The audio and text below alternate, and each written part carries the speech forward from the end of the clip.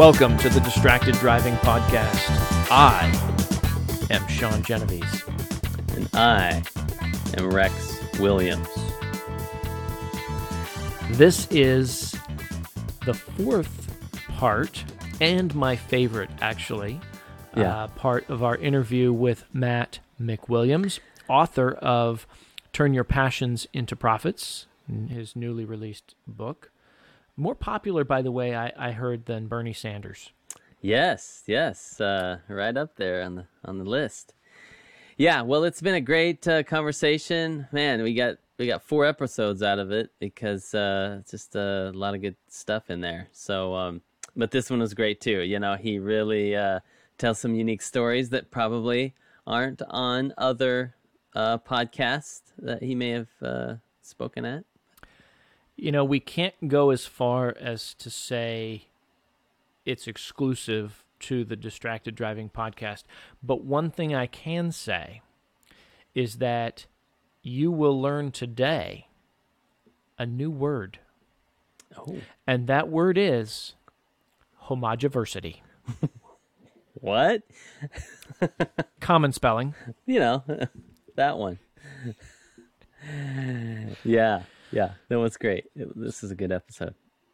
So without further ado, here's our conversation, the final part of our conversation with Matt McWilliams. Yeah, I mean, I've had numerous circles. In fact, it was I did one interview with a lady a few weeks ago, and she said on there, she's like, "Oh my gosh, I've known Matt forever. How in the heck did we meet?" I'm like, we had a guy in our mastermind, and he invited you, and that's how we connected. I've had those. It's something I write about in the final chapter you mentioned earlier about creating consistent content, and one of the things I talk about in there, a very simple thing you can do. So many people, they spend 6 hours creating a piece of content and 2 hours marketing it. And I talk about how you need to flip those numbers around. I'm not saying only spend 2 hours making it, but spend 5 times more, marketing it than you do creating it. One of those ways is what we call a sharing circle. Sharing circle where it's just 5 to 10 people, could be 3, could be 17, anything more than about 20 gets out of hand. Less than 3, and it's just 2 of you. And if it's just you, then that's not a circle. That's just a point. Right. But you get this sharing. So I guess even 3, you can have 3 in a circle. 2 in a circle is kind of there. You go. There you go. But you get the idea, right? And you just share each other's content. And it could be like, okay, I'll share 5 people's things this month, and then the next 5, and whatever, however you work that out. But the same kind of thing is true just in talking through your business stuff. Like I mean, it's amazing in a mastermind. I go on and sometimes just them asking me questions, I get the answer.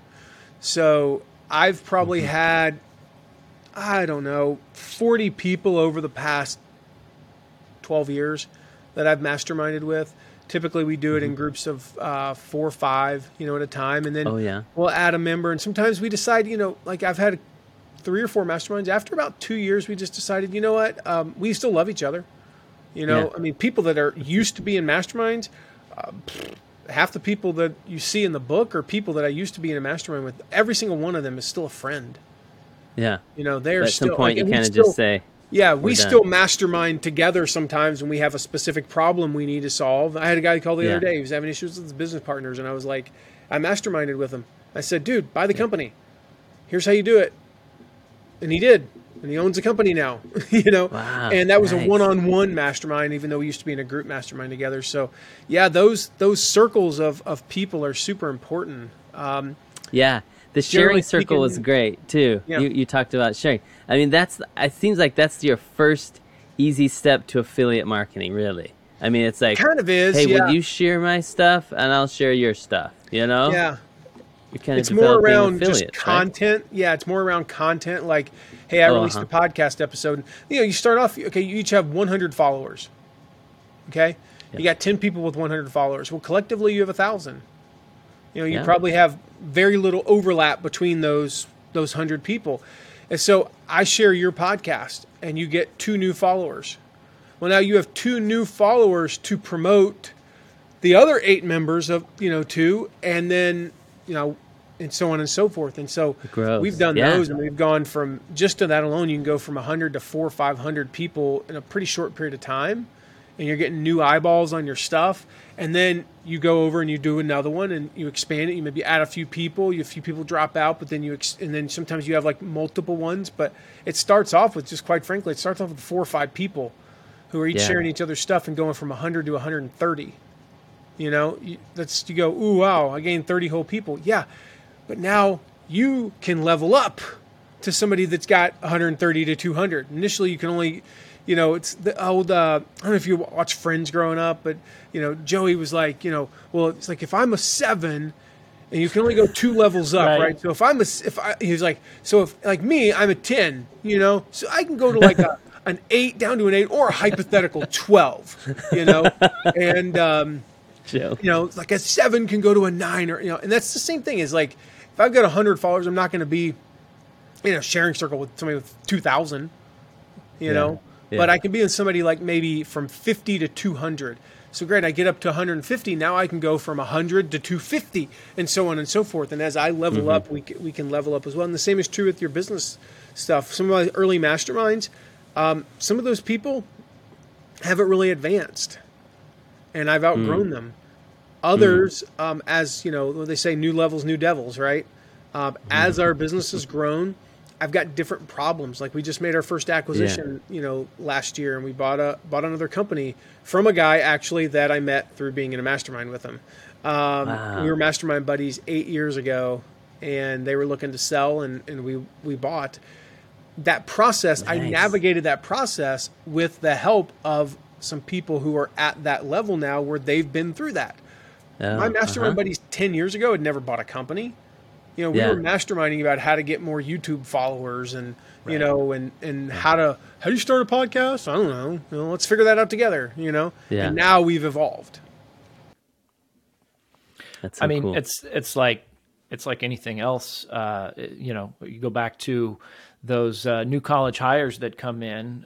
They're not going to be the director of the division tomorrow. You know, they've got to go through and grow into the 7 so that they can date the 9 and so on and so forth. Or the hypothetical 12. Yeah. Or the hypothetical 12. That's right. Yeah. Just for our listeners, can you briefly describe what mastermind is? Yeah. I mean, the concept comes, I think, from Napoleon Hill, like 100 years ago. It's, to me, how I define it is, you know, 4 to maybe 7 people. I will just tell you, any more than 7, it gets a little bit unruly. Any less than 4, and suddenly if you got 2 people who are out sick, you've just got 2 of you staring at each other on, you know, on Zoom. I love virtual because it means I get to get the best. I'm not relying on who lives in Fort Wayne, Indiana. Right. Or even if you live in a big city, I'm still not relying on that. I like it to be homogenous with diversity, and so homogoversity. I just made that up, or homogenous. I don't know. What I mean is, like, I've been in masterminds where the focus was more on things like our spiritual development or development as husbands and dads. So we didn't have females in there. That would have made no sense, you know. But we had. It almost sounds like the beginning of a joke. You know, we had a baker and a candlestick. No, we had a couple of guys, black guys in there, an Asian guy, a Hispanic guy, and then about 3 white dudes, you know? And so there was that kind of diversity. But more importantly, there was diversity in terms of like what businesses we had and things like that. But we had the homogeny of at least a couple of things that were in common. So if you're in there for business, okay, what you want is the homogeny of, okay, we're all $2 to $5 million business owners, and we're all creating online content, but we've got a guy in the parenting niche, a guy who's, you know, me in the online marketing niche, and we got this guy who works with authors, and this guy, like, so a little bit of diversity there, right? In that particular case, it really doesn't matter. You know, some things don't matter diversity-wise. And then I've had, you know, masterminds where, okay, the thing that we had to have in common was that we were all creating content. We were all at that time under, you know, we were all between like $200,000 and $1 million. So we weren't like super big, but we weren't, you know, complete startups at all. And in that one, it was like half women, half men. and then I think, there's diversity in race, there's diversity in, like the niches and stuff like that. So you want some diversity, but the homogeny of like, we're roughly somewhere on the same point in our journey, but we've had different experiences to get there. So it's like, okay, you got two businesses. They both are doing $3 million a year, but this one's huge because he's killed YouTube and he's got 200,000 YouTube followers. And this one's killed it because he's doing affiliates, whatever it might be. And then we come in and we learn together and we help each other, solve our biggest problems, which usually aren't how to get more YouTube followers or how to get more affiliates. It's usually like, okay, I've got a team member and she's pregnant and we really don't have a policy for what the heck we're going to do when she's out, because she's going to be out for 12 weeks and we've never had a person out that long, and I'm scared and I don't know what to do. How do we manage that? Oh, I went through that 2 years ago. Let me tell you what we did and how we screwed it up and how we, then we did it better the next time, and boom, boom, boom, boom, boom. And we can walk each other through those things. Yeah. You got to have a common enemy. Yeah. I love that part of building a community. That goes way back to the building a revolution or a movement. You got to have a common enemy. So I really resonated with that. Us versus them mentality. Yep. Yeah. Super important. I mean, that's, as I say in the book, that's the reason why, like, if you look at, religions, every religion has an archetypal enemy. I mean, you just name a religion, I can probably tell you who the enemy is, right? And so it's one of those things that draws us in. Like, if you look at, like, one of the things I've studied is like the rise of Christianity and the rise of, Islam and the rise of, other types of, even just things like, the iPhone, Apple. Apple is kind of like a religion in a sense, Apple fanboys and fangirls, right? Whatever the religion is, or the, the political party, or the, the concept, like Martin Luther King, fighting racism, all of these things. Like, the people that came together. It doesn't have to be a person. No, it doesn't. It can be a concept. It's a cause. The enemy. Yeah. And the people that came together, look at just one, just going to pick it, Christianity. There's no, like, worldwide, there's no stereotypical Christian. Like, you can't just say, okay, they're all white. No, they're not. Like, probably like 30% are, there's no, they're all from America. No, it's not the way it is. They're all poor or all rich or all middle class. No, they're all of the above, The thing is, there's something, that common thread that unites people. So in your audience, like, what is that? And one of the ways, it's not the only way, sure, dozens of ways in the book. One of the ways to do that is to create that us versus them mentality, to be able to create that common enemy, whether it's, it could be like, the big corporations, they're all doing this, or it could be the government, or it could be, this certain thing, whatever it is. If we can find that, that creates that uniting, Ours is the status quo, right, Sean? Yeah, that's right. Yeah. Status quo. Absolutely. I know we want to be respectful of your time, and we also want to make sure people know where to get the book, but I want to ask you one last quick question. I think I read somewhere you went to school in Tennessee. I did. What did you study? Did you study marketing? I did not. So I went to the University of Tennessee. So my freshman year, my first sophomore year, I went to the University of Tennessee. I studied ornamental horticulture and landscape design my freshman year. Nice. Because awesome. It's a long story. I got really into learning about psychology in the spring of that year, and I decided to switch to be a psych major. And then my first sophomore year, I got in trouble for not going to a couple of classes. And unfortunately, one of them was really good friends with my sports psychologist, and told him, who then told my coach, and I got in trouble and got kicked off the team at the University of Tennessee, and I transferred to Middle Tennessee State. The golf team? Yeah, which was actually the best. We were when I transferred to MTSU, we were actually, that year, we were the first team ever to go to the NCAA tournament at MTSU, which is so we were actually better than Tennessee that year. Not that, I reminded my teammates of that. And so that year I was in what was called a university studies program, which basically meant that all of my classes were electives. And I was not really an academic, just to be clear. I was always one of those people. I kind of made it through high school because if I paid attention in class, I could squeak out a B plus. And, so I had like the 3.6 GPA. So everybody's like, oh, Matt, he's such a great student. I'm like, no, I was forced to go to class. I mean, think about it. The first 16 years of life, somebody else drove me. Because when I was in high school at that time, you were not allowed to drive on your own or with other people under the age of 20. Like you had to have when you had a license, you were not allowed to drive on your own until you were like 16 and a half or something, or 17. It was kind of weird. So for the first, basically, until almost the end of my junior year of high school, my dad took me to school, or my mom took me to school, or a bus took me to school. I had to be there. I might as well listen. So I was good enough to make decent grades. And then sure enough, in college, I didn't have to go. Nobody was taking me to class. So I only went to the classes I was fascinated by. And it was ironic because I was a psych major, and one of the big classes is biopsychology, and it's the weed out class. Every major has a freshman or sophomore class that's the weed out class, right? Yeah. It's chemistry for pre-med majors, right? Yeah. Biopsychology I was so fascinated by it, though, that I made like a 96. But then the classes that I failed were like English. I was like, I don't even care about that. I already know how to speak and I can write English. I don't really care about reading Shakespeare. So I failed that class. And then there's a couple of others that I feel like history, all the history classes I took, even like the foreign language classes I took, I made A's in those because I was fascinated by them. And so, it was kind of weird, but I had a few different majors. And like I said, I had 3 sophomore years, and then left in the spring of my 3rd sophomore year and turned professional and played professionally for a couple of years in golf. So that's how I ended up here, 20 some odd years later.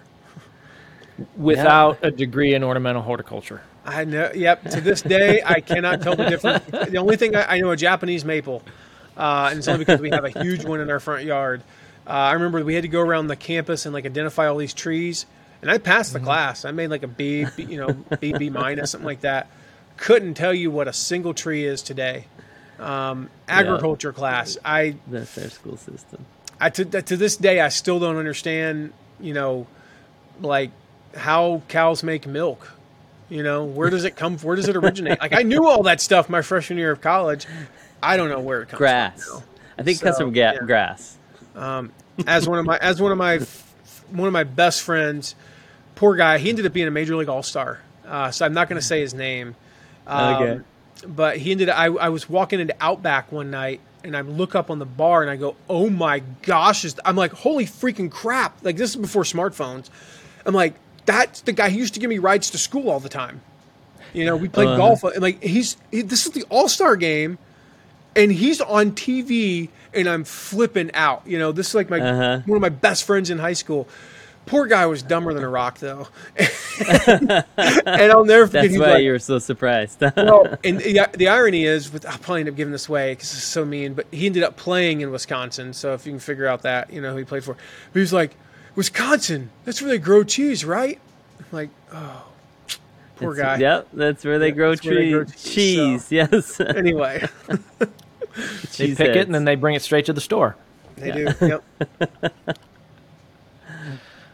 My uncle, he actually went to school for ornamental horticulture and started and ran for many years his own landscape business. It's cool. Funny that you said that's what you started studying. I probably could pick out more trees than you can just from hanging out with him. Can you do more than one? Can you tell? I can do more than one. Yeah, I can do more than one. Then you're ahead of me. If an acorn falls on my head and I look up, I can tell that it's an oak tree. Oh. Okay. And pine trees. I know pine trees. Generally speaking, and palm trees. Those I can tell you it's a palm tree. Anything that starts with P. Yeah. There you go. And I still to this day don't know the difference between a palmetto and a palm, but we'll get there eventually. Maybe. Well, this has been great. Thank you so much for coming on the show. Where do people go to follow you, to buy the book, to learn more? Yeah, so we got a special place, guys. Like, you can get the book anywhere. I mentioned earlier, like, it's in stores now, which is really cool. Barnes and Noble. You can get it on Amazon, Barnes and Noble, Target. If they sell books, they sell my book. But the best place to go get it. Sorry, I really am sorry, Sean. We were limited on space on URLs, so we went with passionsintoprofitsbook.com/Rex. So Rex, you've got like booyah rights on Sean right now. Just hold that over him for a while. If you go to passionsintoprofitsbook.com/Rex, you can grab. That's the best place to grab the book, because we've got literally over $500 in special bonuses for your people there. So awesome. That's the best. That is great. Okay, yeah, which is fine because Sean's a 4-letter word anyway. So it's better than it is. Cool. All right. Well, Matt McWilliams, thank you so much for joining us on the Distracted Driving podcast. Thanks for having me. Definitely a challenger of the status quo. Yeah. So we have some work to do. We have to promote this episode 5 times more than we spent making it, or whatever, right? Oh, you know what? That was, I think that is something that I deep down inherently know, but I do not do. Yeah. As soon as he talked about that, you spend 5 times as long marketing than you do creating. I am the opposite. Mm-hmm. I like this. And where's it got this us? Podcast, this episode. We got 2 any followers. of the episodes, I spend well more than 5 times doing post-production, which is funny because I've always said I don't do editing, and I don't. Yeah. But boy, post-production takes up more time than I thought it would. Well, there are 2 of us, and maybe the other half could spend a little more time. The other half that's not sponsoring the show yet. Let's look into that. Yeah, I could definitely do a little more, a little promoting. But yeah, no, that's a great. It's a great message because, like, yeah, we're creating content. We love creating content. Let's get a bunch of content out there. Then everybody will come to our stuff. But really, that is not actually the case. You can create less content and promote it like crazy. Then you'll get the viewers, the followers to watch your other content. So, which just to show that I took this to heart, and as a shameless plug because it's promotion, at least half my podcast, and I can. Oh, that's right, and I'm a named sponsor. Yeah. No, I started an email newsletter.